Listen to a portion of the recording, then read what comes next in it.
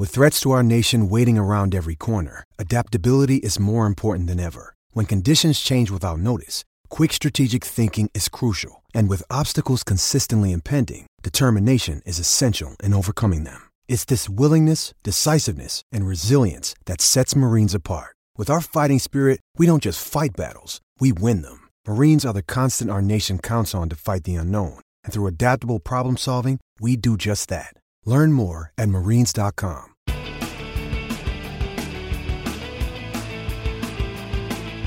Hello, and welcome to New Books in Sports, a channel on the New Books Network. My name is Keith Rathbone. I'm coming to you live from Macquarie University in not-so-sunny Sydney today.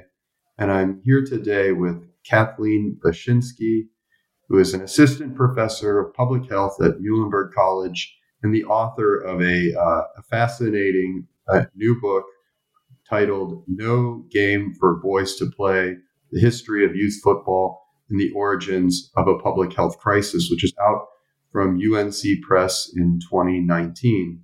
Thank you, Kathleen, for joining us. Thank you so much. It's a pleasure. I have to say, I really enjoyed this book. And as I understand, I'm not the only one who's enjoyed it. It's now, has it officially won its award? I don't know in COVID times whether everything has been made official yet. Yeah, it actually did. I was very honored to get an award from the North American Society for Sport History. I just wasn't able to go in person because the conference was canceled due to COVID. So just got to find out about it through email. So this is a definite award-winning book that I think a lot of people will enjoy. And Kathleen, can you just start off by telling us how you came to this project? Absolutely. So my background is in public health, and I actually got interested in sports safety as a public health issue because I played soccer as a young person and ripped my ACL and MCL and meniscus so all in one sort of big knee injury playing high school soccer. And that kind of set me down the path of looking at sports injuries, especially among kids, as a public health issue, because not only did I experience that, but I knew so many teammates, friends, classmates who had also had, be it a knee injury or concussion or ankle injury or all kinds of other injuries playing sports. And so when I went on to do my PhD in public health, I really wanted to do my dissertation on something related to sports injuries. And I ended up sort of fixing on youth football because that's one of the most, popular sports in the United States. Over 1 million boys play football every year. And it also has some of the biggest health risks from the repeated collisions. And I wanted to sort of understand, well, how did we get to this place where we're at now, being particularly concerned about concussions as well as other injuries? How did this really quite risky sport become so popular for young boys, despite the risks, or maybe because of them? And then how did it end up becoming framed, especially in recent years, as a public health issue? Yeah, I think, I interview a fair number of people through this podcast, but this is, I think, the first book that I've read that tries to link historical studies, cultural studies, especially studies of masculinity, and histories of medicine in the particular way that you do. And it seemed at times that you not only have the goal of an historian, which is to kind of like explain this phenomenon over time, but also a kind of medical goal too. Can you explain a little bit about, what your broader aims are with the book? Yeah, absolutely. And I think you're spot on. I do bring a little bit of the public health side. Before I went on to do my studies in the history and ethics of public health, I got a degree in epidemiology. So I had training in studying sort of the data, the numbers of injuries in various sports. And I think I came to this project a little bit with an epidemiologist's mindset. And I think I actually have come to think that epidemiology and history have quite a lot in common because they're both searching for causes. Epidemiologists are really interested in what causes disease or injury, obviously a little bit more often in terms of the medical side of things, but also in terms of the social factors, how people interact, and other kinds of causes of disease. And then obviously historians are interested in historical causes. And I think my hope was to sort of combine in an interdisciplinary way these different ways of thinking about causes. And I was really interested in thinking about trying to understand how did our understanding of football's risks change over time, both in terms of the public health understanding, the epidemiology and the medical studies, but also the social and cultural context in which those understandings developed. And I think in particular, concussion or brain injury is a really fascinating example of that question, because in a certain sense, we've known ever since football got its start in the 19th century that there were really significant brain injury risks. And we've had in the language since the early 20th century language about punch-drunk boxers, for example, cartoons of people getting hit over the head and seeing stars. The sort of cultural and lay knowledge of brain injury was there, but at the same time, it was in some sense not fully there for over a century, because we're having in some ways a sort of rediscovery or discovery of brain injuries risks, a sort of quote unquote concussion crisis that's developed in the last 10 or 15 years. And that really fascinated and puzzled me. I guess I wanted to understand what changed. What did we know and what did we not know? And how did both of those things change? Yeah, as an historian, one of the things I loved about this book was that you explode this kind of teleological narrative of things just getting better all the time, or the game getting safer all the time. And you come at it from this epidemiological point of view, which of course I wouldn't have access to myself. So I thought that was really kind of fascinating. And I guess I would ask you to talk a little bit about what type of injuries you did study, because although we're talking now about the traumatic brain injury, the book is much more than that. It doesn't only focus on that kind of injury, does it? Absolutely. There's a wide range of injuries in football, and in particular, what really interested me was that at mid-20th century, when younger kids started playing football more, younger kids meaning elementary and middle school age, the big concern was really around bone and joint injuries. So like a broken arm, broken leg, knee injury, injuries of that nature. And that actually was a big concern among pediatricians because they were worried that those kinds of injuries would harm children's long-term growth, especially when you're pre-pubescent and your growth plates and so forth, you haven't fully developed yet. So bone and joint injuries were a big part of the conversation. And then another kind of injury that was a major concern and still is today was back and spinal cord injuries, particularly after helmets were introduced and players were more likely to use their head as a weapon with a helmet on their head. There was an increase in spinal cord injuries and unfortunately, in some cases, paralysis, given the risk to the back of sort of tackling in that way. So that was a big part of it as well. And another risk that I actually think I gave short shrift to in the book, I sort of briefly discuss it, but it's another significant risk in football, both past and present, is heat injury, heat stroke, and in tragic cases, occasionally death. And those kinds of injuries are especially common in the preseason, particularly players, in August, if they're wearing full pads in states where it's incredibly hot, there is a real risk there as well.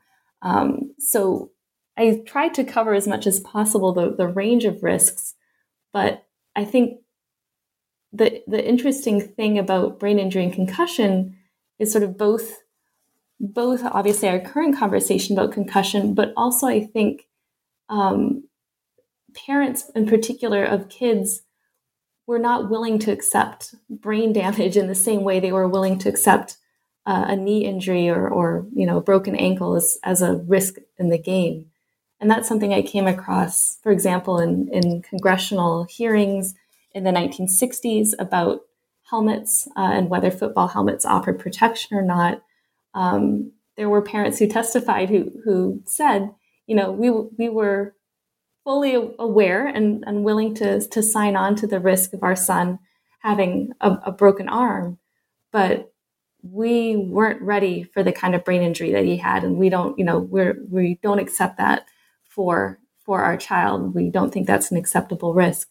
So I think brain injury, it's hard not to think about football safety in today's context without thinking about concussion. But I think the book does try to cover the broad range of injuries over the past century that have been debated in the sport. That's the other thing I would say about this book is it does have this very broad range. It starts more or less with the origins of football and comes forward to today. And you narrow your focus by looking particularly at youth football, mostly at high school students and even younger in the Pop Warner leagues. Can you tell us a little bit about why you made that choice to look at younger children? Absolutely. I think that was really informed by public health considerations. Most of the work that I had come across when I was doing the research and preparing this book, a lot of the literature is on college and NFL level football for very understandable reasons. The professional level of the sport garners enormous attention. And then academics are mostly writing at colleges and have direct access, and in a way they maybe don't to other levels of the sport. They have direct access to the college level teams. But I did observe that I thought there was a gap, relatively little written on the history of the youth sport. And also as a public health person, we are interested in population level health risks from a public health point of view. And the sheer number of kids who are playing football dwarfs college or professional level players. Something like 97% of football players in the United States are under age 18. And that's because only a very small percentage make it to the college level, let alone to the NFL. So if you're thinking about the public health implications of the risks of football, from my perspective, the youth level is where it's at. You've got millions of kids who are exposed to those risks. The other factor, I think, that really motivated me to look at the youth level was a bit of the ethical one as well. Obviously, kids can't consent. They don't have full autonomy. They can't consent to the risks of either short or long-term injury. So it's really the adults who are making the decision about what risk is acceptable for which kids at what age. And I think that raises some really unique and interesting questions in a different way than the risks of football at the college or professional level do. So that's how I came to focus on the youth level. And I ended up thinking, I hope I haven't bitten off more than I can chew, because even the youth level, I thought I'll really narrow it down and only focus largely on 18 and under. But there's really interesting differences in terms of high school versus elementary or middle school age kids. So even though I found myself focusing on youth, I found that I had a lot of territory to cover, because football is played through schools, but it's also played through private leagues. There's different considerations for different age groups.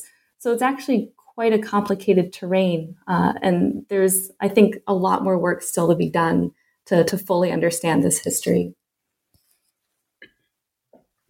Well, then we'll get into it a little bit here, I guess. In your book, you have four kind of let's call them sections of the book that I think is fair to say are centered around kind of 4 central questions. The first is more historical. How does football rise, and in what social and cultural context does it kind of emerge? The second section is about how we understand injury. This was actually, for me, very fascinating because I thought that would be obvious, but it was not obvious at all. The responsibility for injuries is the third section, and then kind of who's impacted and the differential impacts of that. So I'm hoping we can work through them a little bit systematically. So maybe starting with the first section on how football rises, you look at what I was pulling out was kind of an original tension built into the game, that it had to be both savage in some ways, because it needed also be a crucible for forming men. So I'm wondering if you can talk a little bit about how the game, even from its very beginning, had this kind of tension where it couldn't be too rough, but it needed to be rough at the same time. Yeah, absolutely. So the first section focuses on the late 19th century when football was emerging at the college and high school level. So there really wasn't football yet, for 6-year-olds the way there is today, but it got its start more at the elite colleges and universities in the United States, which would be, for example, Harvard, Yale, Princeton, and then also began to sort of trickle down to prep schools. And from its inception, it was really promoted as a part of the character building or moral education of boys and young men, either in college or in high school, and part of training them to become future business leaders or perhaps military leaders. And the idea was, well, we kind of need to toughen them up somewhat. So we need a certain amount of brutality, and we're actually attracted by that because we think it'll teach certain values, such as, quote unquote, learning to get hurt, or to sort of play through an injury, to be tough. But at the same time, there's this idea that it teaches discipline and character and teamwork and these sort of, quote unquote, civilized values.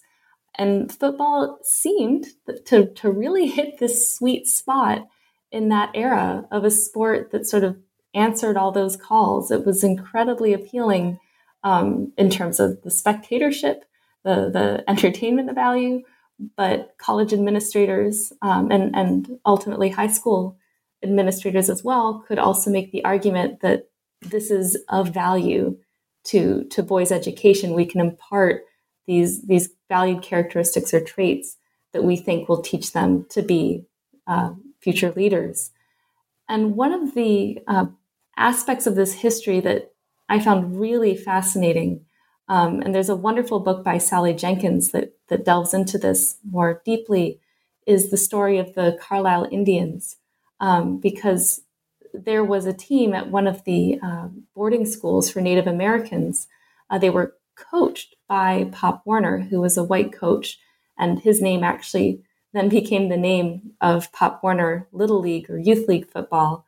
And the idea was, we're actually teaching Native Americans to be Americans, which is kind of mind-blowing in many ways.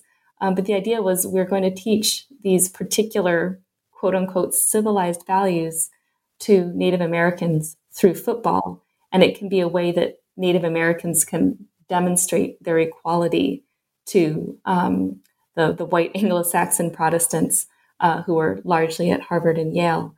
So there was this really fascinating dynamic, I thought, of football being used to, quote unquote, civilize perceived savages on the one hand, in terms of training young Native Americans to play the sport.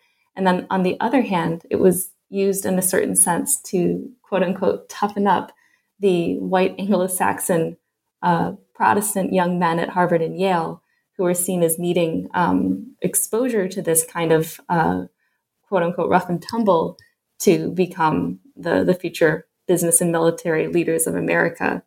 So I was just fascinated by these really complicated dynamics and how all of them ultimately, I think, had important public health implications, because these arguments were used to justify or to rationalize the risks.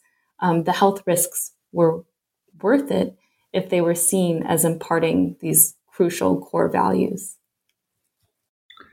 Yeah, I think that was one of the things that I had understood a little bit before, but not really well enough, in your book illuminated in a very helpful way, that actually football was less acceptable in some ways when it was first emerging than it is today. And there was an enormous push against allowing younger people to play it because it was dangerous. So I'm wondering if you can talk a little bit about, okay, we have the game now in our elite universities and maybe in some of our prep schools, but how does it start to spread across the country? And at what point in time do people decide, hey, you know what, 6-year-olds playing tackle football is a good idea too? Right. The moment that seemed to be really important was after World War II. The Great Depression era was still largely high school and college football. And then what ends up happening, the Pop Warner League is actually founded in the late 1920s, mostly for older adolescents or young men, but most of them end up going off to war in World War II. And Pop Warner almost folds. And in order to survive, the league effectively reinvented itself after World War II and said, we're actually going to focus largely on younger kids under age 16 and especially under age 13. And that coincided with a number of trends in American history: increased suburbanization, increased prosperity, more organized activities for youth generally, both organized sports such as Little League and other sports, Little League baseball, but also just more organized activities such as music lessons, theater, art, other kinds of programs for children. So football ends up really taking off for younger kids after World War II. And fascinatingly, there was enormous objection from both educational associations as well as from pediatricians, especially the American Academy of Pediatrics, because they're looking at this trend that's relatively new of 6 or 8 or 10-year-olds playing football and saying, we think this is really dangerous. We don't think this is appropriate for kids of this age. We recommend it against it. There were several societies that offered formal recommendations against tackle football for kids under age 12.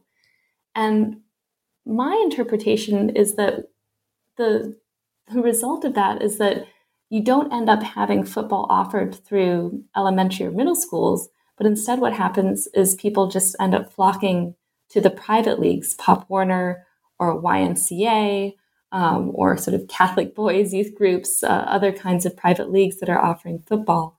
So you have this explosion of football for young boys, but it's happening outside of schools.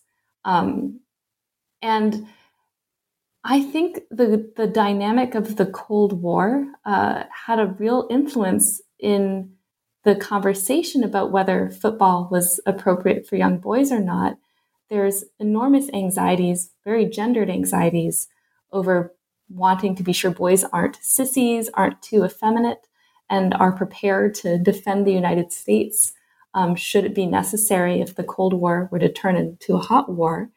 And youth football coaches made incredibly effective use of that rhetoric to say that, football is a way we're going to toughen up young boys and get them ready to potentially fight in a war if necessary. Vice President Nixon said that we are not a nation of softies.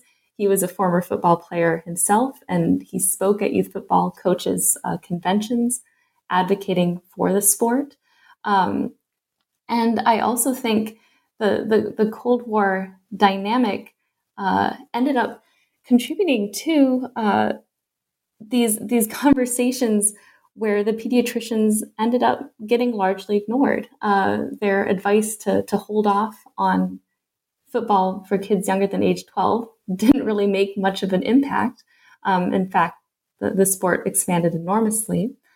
And one other dynamic I'll add that I think was important at this time is that sports medicine was emerging as a specialized field in medicine in a way that it hadn't existed before. So you increasingly have doctors who are specialized as team physicians or, athletic trainers, people that are specialized to treat players on the sidelines. And they increasingly diverge from the perspective of the American Academy of Pediatrics. So while you have the pediatricians on one hand saying young kids shouldn't play football, on the other hand, you have sports medicine doctors saying it'll be okay as long as we're there on the sidelines to watch out for them.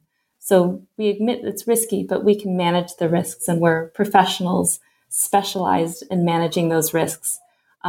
So if you just get us involved, we'll be able to make this reasonably safe for young boys.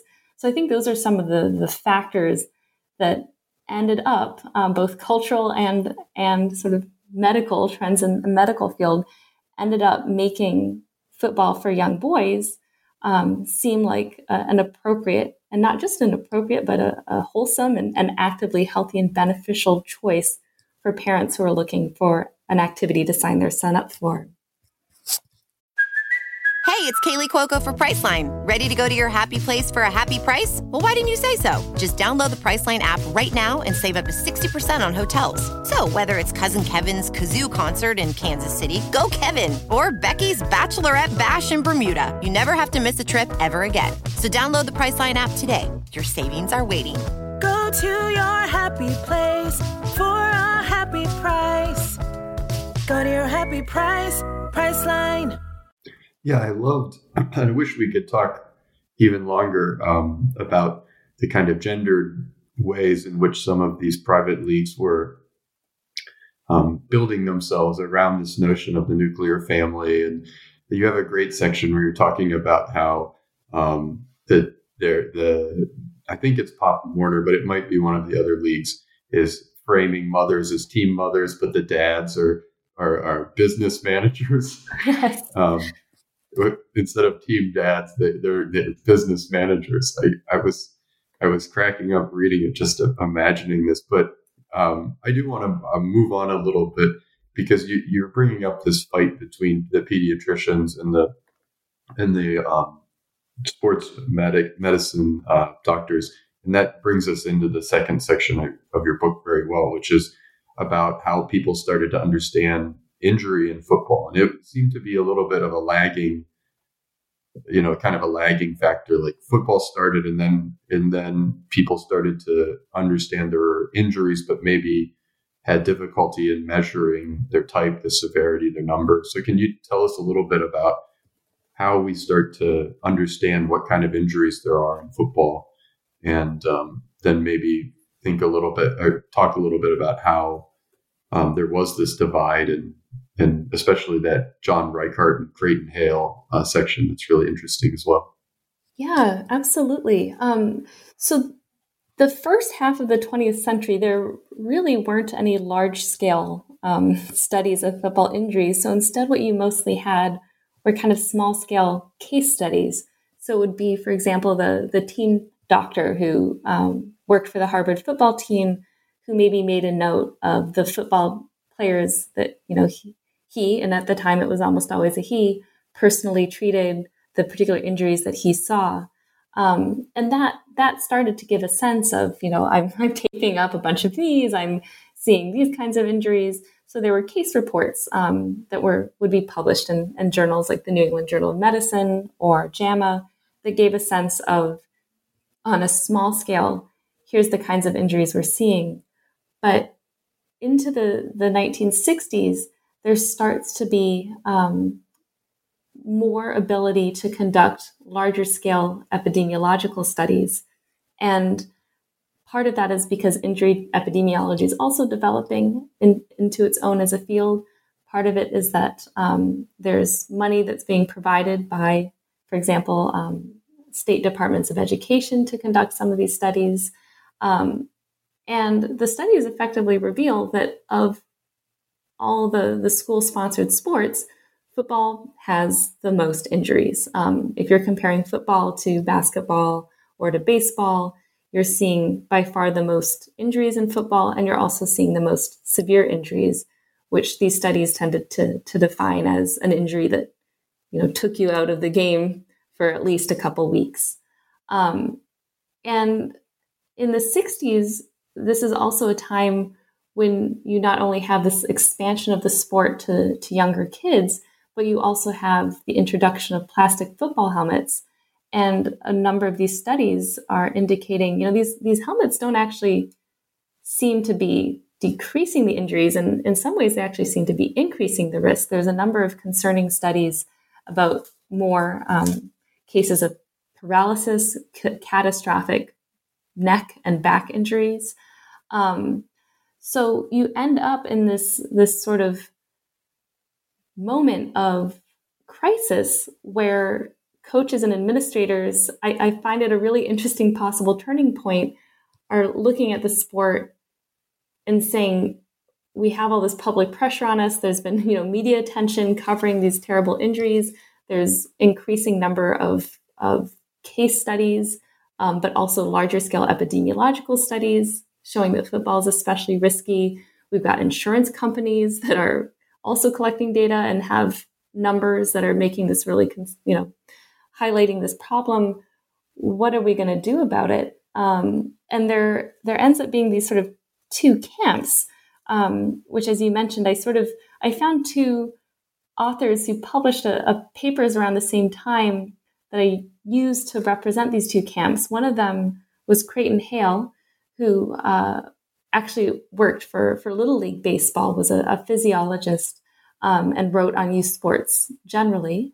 And then another was a pediatrician named John Reichert, who came from the perspective of sort of a school health expert, a pediatric expert. And on the one hand, Creighton Hale is looking at these numbers and saying, well, this actually really isn't that bad. And the burden of proof is on people to demonstrate that this is causing long-term harm. We don't have long-term data showing long-term harm. We don't have data showing that, kids' hearts are affected. I find it really interesting because he focuses on like heart health and physical growth, but he actually sort of sidesteps the question of brain injury or other kinds of injuries. But he ultimately argues the burden of proof is to show that competitive sports are very harmful. Nobody's collected enough data to really show that. And instead, we need to focus on the benefits of sport, the teamwork and the social and physical benefits of exercise and so forth. And John Reichert, a pediatrician, is looking at the very same data and making the opposite argument, which is, well, the burden of proof should be to show that this is sufficiently safe. And that hasn't been shown yet.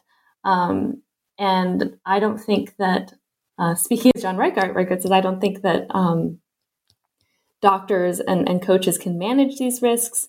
They're really significant. We can't treat these kinds of injuries easily. They could have long-term effects. So we need to be more cautious and avoid the collision sports, which would be things like tackle football or boxing for young kids.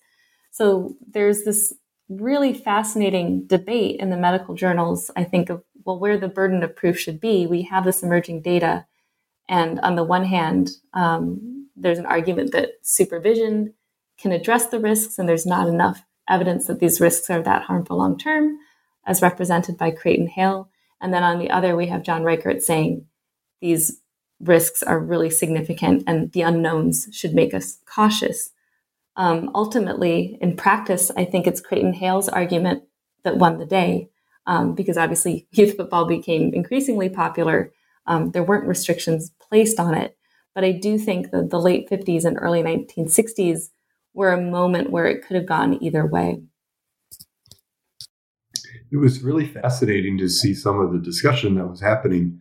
And I had heard before, because I've spoken with another group of scholars who did research on CTE, this comparison between the traumatic brain injury, defense of traumatic brain injury by certain people in football and the big tobacco companies. But reading your book, some of the defenses they had were just kind of funny. Like, oh, well, football's not even as dangerous as driving around in a car, and you'd let your kid drive in a car, wouldn't you? Yeah, and it took these long-term studies for maybe some of that information to be shown to be ridiculous on its face, but also untrue. So I thought that was really a fascinating part of your book.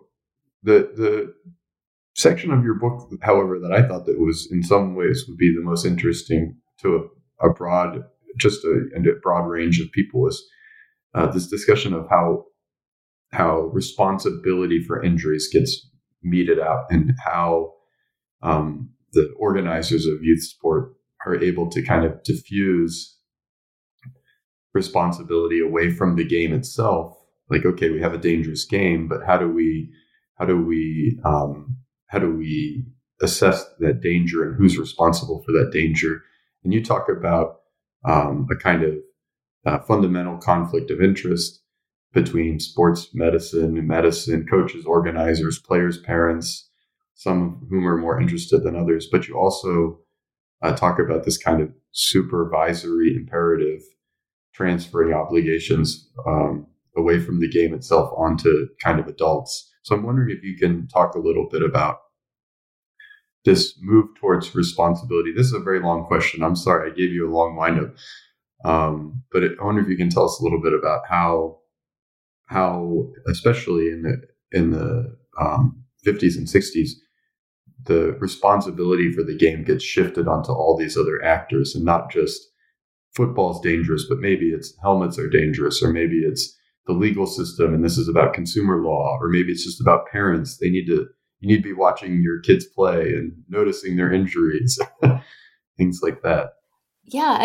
So that section of the book, it's so funny looking back, because I remember when I was doing this research initially, I thought, oh gosh, insurance and liability and lawsuits, that's going to be the most boring part to me, because my background's in public health. I like the medical stuff. But I ended up thinking this is actually maybe the most important part of the book, or certainly one of the parts that most surprised me in terms of how engrossed and fascinated I became. So I ended up writing this whole section because I realized I can't not write about this. This is so crucial to the story. So in terms of responsibility and consumer product safety, what really was fascinating to me, so the 1960s, again, I think is such a crucial decade in the story, because there is increased attention to the risks of injury and like, what are we going to do about them? Way more kids are playing football now. It's getting expensive. The insurance companies are worried about how much they're paying out. And all of this is happening at the same time as an emerging consumer product safety movement. It got its start, I think, in some ways with highway traffic safety, which obviously the 1960s, Ralph Nader's Unsafe at Any Speed and many other developments put national highway traffic safety on the map. And then we end up having several years of efforts by Congress that ultimately result in the creation of the U.S. Consumer Product Safety Commission. And the football helmet ends up becoming the focus of a lot of these conversations of, we have this relatively new plastic helmet. It doesn't seem to be preventing the injuries right now. And the focus ends up being, well, let's standardize the helmet. And there's an incredible amount of sort of faith that's put into, I think, the sort of idea of like technology will save us if we can just build a better helmet and just standardize the helmet. But I also think a big part of this was the sporting goods manufacturers looking at, and also administrators and leagues such as the NCAA, looking at the potential for lawsuits and saying, if we can standardize helmets, and sort of what they end up doing ultimately, sort of putting the stickers on saying, this helmet doesn't protect against all injury, but it's been standardized, we can actually maybe protect ourselves from some of the responsibility. We can protect ourselves from the lawsuits. We can sort of put the responsibility on the consumer of like, it's actually your job to make sure you've got the right helmet and that it fits properly. So there's a whole part of the story that's about standardizing helmets and how those standards end up in many ways getting used to deflect responsibility away from the makers of the helmets or the leagues onto individual parents, players, coaches, selecting the right helmets, selecting the right equipment. There's also, I think, a sort of dynamic of we have, as you mentioned, the supervisory imperative, this idea of, well, now we have sports medicine physicians and coaches and trainers.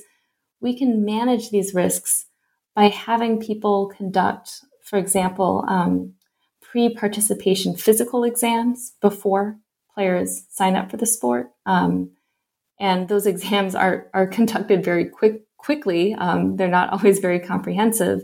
And it's also not really clear if you can identify a player who's more or less at risk based on, a 5-minute exam when the doctor is seeing, 10s, 20s, 30s, even hundreds of players in the span of just a couple days. But there's this idea that we can manage this medically. And as long as you have a sports medicine physician who's sort of managing or supervising the athletes, as long as you have a coach who's teaching, quote unquote, proper tackling techniques, as long as you've got a trainer ensuring everyone's got the proper equipment, we can manage these risks on this sort of individual level. So there ends up being, I think, a reframing of football injuries in some ways akin to the efforts. I do think the tobacco company comparison is apt. The efforts by tobacco manufacturers saying, well, it's up to you, the smoker, to either choose a light cigarette or, it's up to you. It's a personal choice. I think football, the risks of football get framed as sort of like, this is a personal choice and a personal responsibility, in a way that sort of deflects from what the leagues and the manufacturers of the equipment are doing. And it was fascinating as you kind of unpacked how they went into this, developing this standard. Like there were actually a number of different groups trying to be the group that put forward the standard. And surprise, maybe we shouldn't be surprised that the group that represented the manufacturers actually becomes the one responsible for the standard, and they go for the minimum standard rather than ranking them. They go, as long as you get over this little bar, you're golden. And they don't even require them to be testing helmets that have sustained any kind of damage, just brand new ones. That's right. And the other part of that fascinated me in terms of the standards was learning that the way they tested the helmets was basically just dropping them from height. It was a linear force. So it was just sort of like a direct impact. And that actually has very little to do with the kinds of forces that are associated with brain injury, which tend to be rotational acceleration. The example I give is if you think about like whiplash that you experience in a car crash, it's really that fast start-stop motion. And in some ways, your head actually rotating around your neck that's most associated with brain injury. But the way that they were testing the helmets is much more about skull fractures. So it's like, well, if we can drop this helmet from a height and it doesn't crack open, we're golden. So really, the standard they end up using has very little to do with preventing brain injuries. And even to this day, helmets really are very bad at preventing concussions. They're still great to prevent skull fractures. So I always tell everyone, if you're riding a bike, please wear a helmet. They're wonderful at protecting your skull. But your brain moves independently of your skull. And the way the football helmets get tested really don't account for that in any way. So I think another really important aspect of that is that there ended up being this sort of perception among the public, and I'm including coaches as well as parents and players, that helmets can protect everything to do with your head, including your brain. And that just really was not the case. I wish we could talk more about this, but I think we need to get onto the final section of your book, which for me was about who is impacted, and whether that impact was equally felt in different communities, because you're really interested in the ways in which, it seems like in this section, you're really interested in the ways in which communities played a role in kind of promoting football, and that actually football came with certain social benefits, but that also because those social benefits weren't equally distributed, that rural and minority communities maybe were impacted more severely than others by the kind of direction that football had moved since the 1960s. So I'm wondering if you can talk a little bit about some of that. Yeah, I was really interested in how football became such an important sport in communities and associated with schools, I think, in a way that in the United States other sports aren't. That, the football team represented the school in a certain way that, girls soccer, which I played, certainly didn't. And as I was researching this, I do think that dynamic had a really important influence on youth football, because you would start with the high school football game being sort of the center of community life, especially in communities in the Midwestern and southern parts of the United States. And then you would end up seeing elementary and middle school football sort of develop as a feeder system for high school levels of play. And there would end up being this immense pressure and attention from communities on young football players of all levels, as sort of expected to represent the community in a certain way, and in many ways being a source of entertainment for local communities. So I thought that was a really important part of that dynamic. And I also think that changing demographics was a really important part of the story. So even though football started off as a disproportionately white Anglo-Saxon Protestant sport in the late 19th, early 20th century, that very much changed over the course of the 20th century. And in particular, after schools were integrated with the civil rights movement in the 1960s, there was an increasingly disproportionate number of young Black boys who were playing the sport. And I think that was a really important part of the change in terms of how we saw the risks, in terms of how it dovetailed with the growth of the NFL, Monday Night Football, the idea that you could aspire to being a professional football player. You could also aspire increasingly to getting a college scholarship. And for people disproportionately, minority athletes and athletes from rural or less well-off communities, football was sort of increasingly seen as this might be your ticket out. And I think that dynamic, the sort of community pressures and the sort of the educational carrots that were held out, or the carrots of a career, of access to higher education, played a really important role in informing who's taking these risks and for what reasons. And I think that those trends are really only continuing today. If you look at the numbers, for example, in NCAA Division I schools, something along the lines of 60-70% of the college football team tends to be African American, even if African American boys or men only represent something like 4% of the overall student body. So football is really becomes transformed in terms of its sort of way of being a ticket out.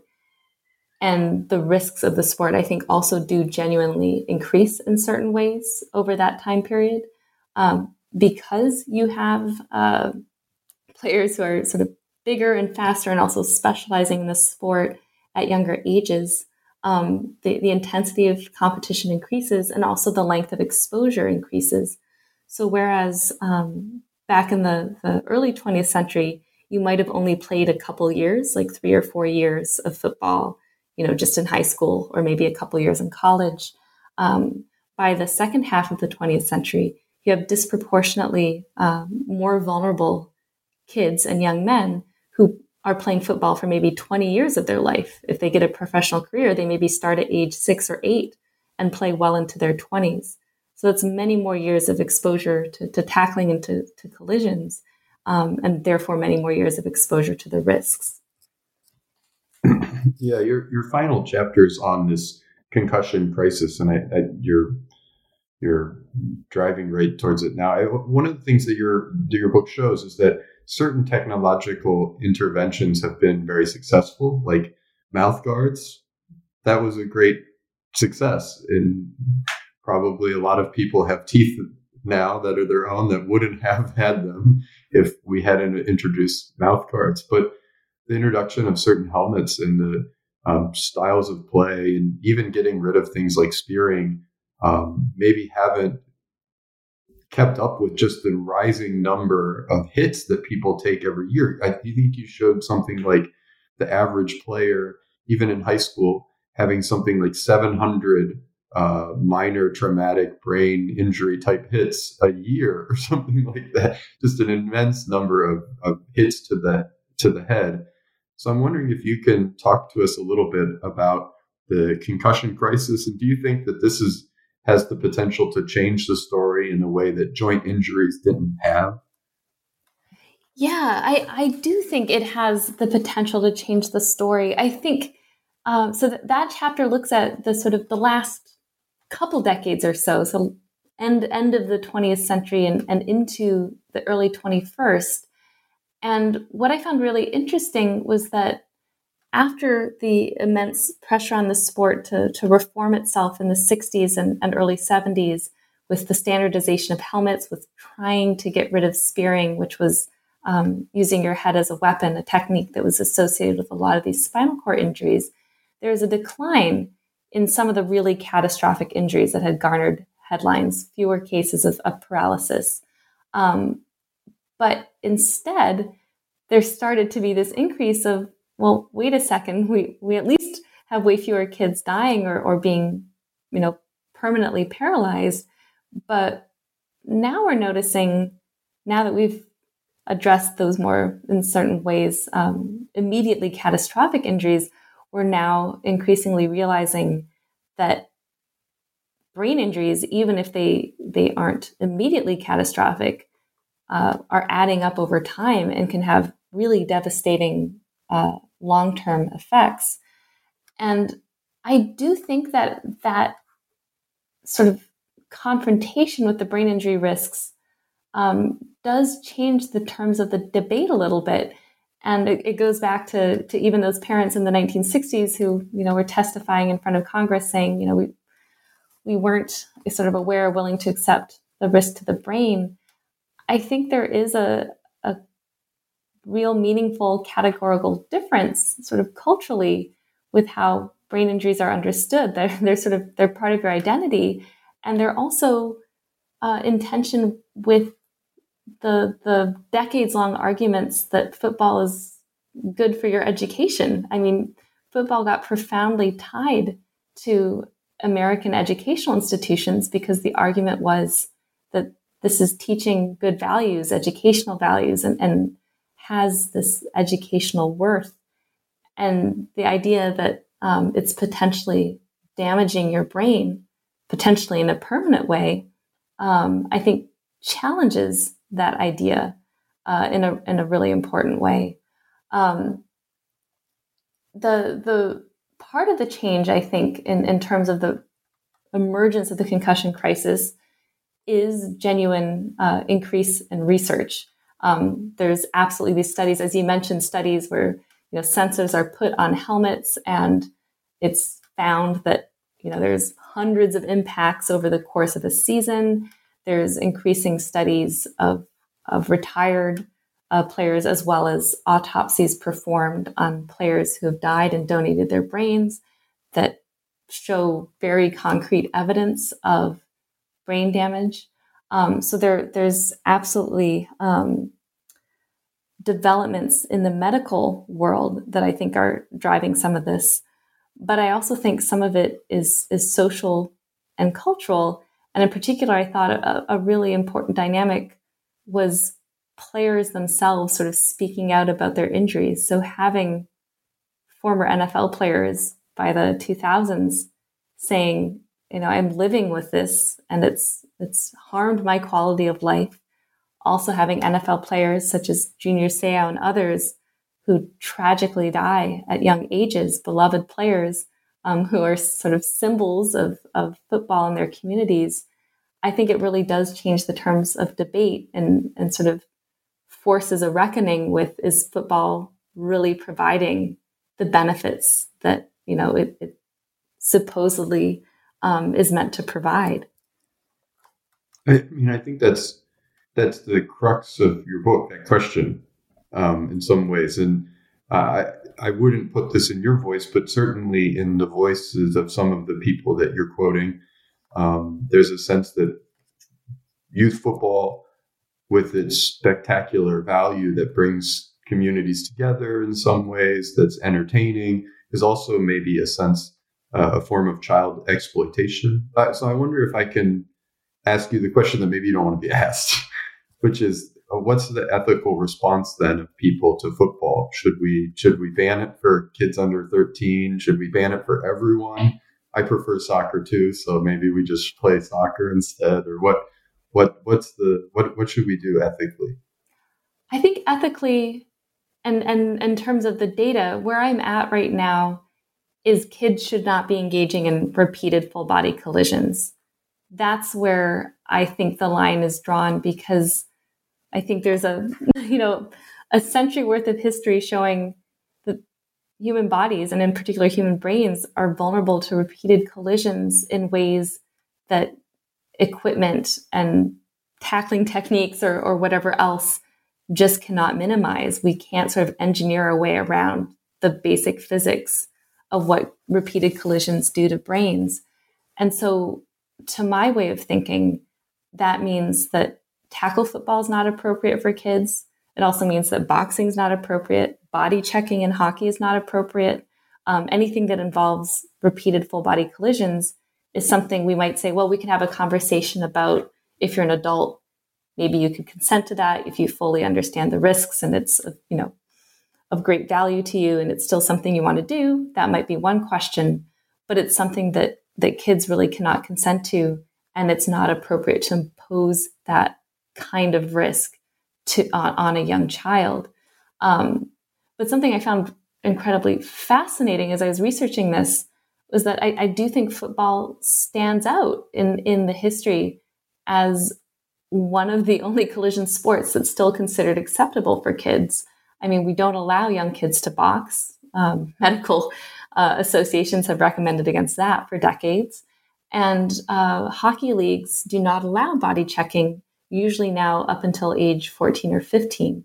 So I think tackle football really stands out as being one of the only sort of collision sports with that level of risk that's still allowed for young kids. And I guess part of my process in writing this book was trying to figure out why, because I don't think there's any medical reason to say that tackling is okay for kids and body checking isn't. So what's the historical and social and cultural reason that we made that determination as a society for so many decades? And does understanding that history help us think about what the future of the sport might be? Well, our final question is always the same, and it is, what can we look forward to seeing out in print next, or what's your next project? Well, my next project has moved to the other side of the gender equation in some ways. I think the next thing I'll be publishing is actually on the topic of Larry Nassar and abuse in sports, obviously particularly affecting gymnastics, women and girls in gymnastics, and the effect of the Me Too movement in sort of bringing some of that sort of mental health as well as physical health issue to light. And I think that's actually the direction I'm going in now, is to looking to girls' sports and some of the mental health, physical health, and abuse, which sometimes takes the form of sexual abuse, but also sometimes verbal and physical abuse.